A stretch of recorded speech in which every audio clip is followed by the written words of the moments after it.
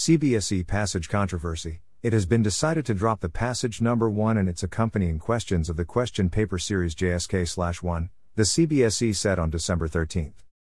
CBSE dropped controversial passage, questions from Class 10 Term 1 English paper.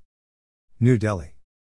A passage in the Class 10 English exam was not in accordance with the guidelines for preparing question papers, the Central Board of Secondary Education said on Monday, amid allegations that it is regressive and promotes gender stereotyping. Passage number 1 and questions on the passage have been dropped and students will get full marks for the questions, the board said.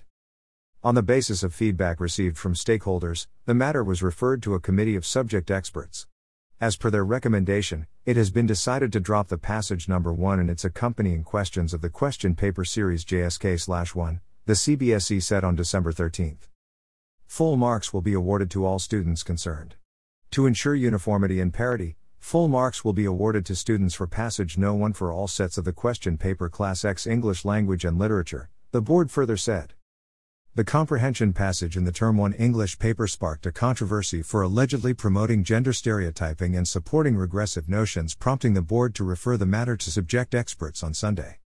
Excerpts from the passage have gone viral on social media, with users criticizing the board for supporting misogynistic and regressive opinions. Congress President Sonia Gandhi raised the issue in the parliament today.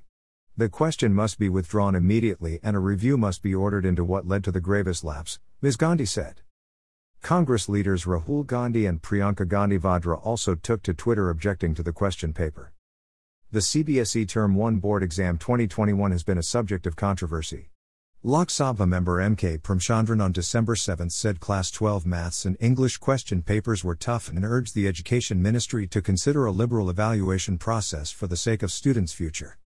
The Maths and English papers of CBSE Class 12 were very tough and questions were lengthy and out of syllabus, the MP said.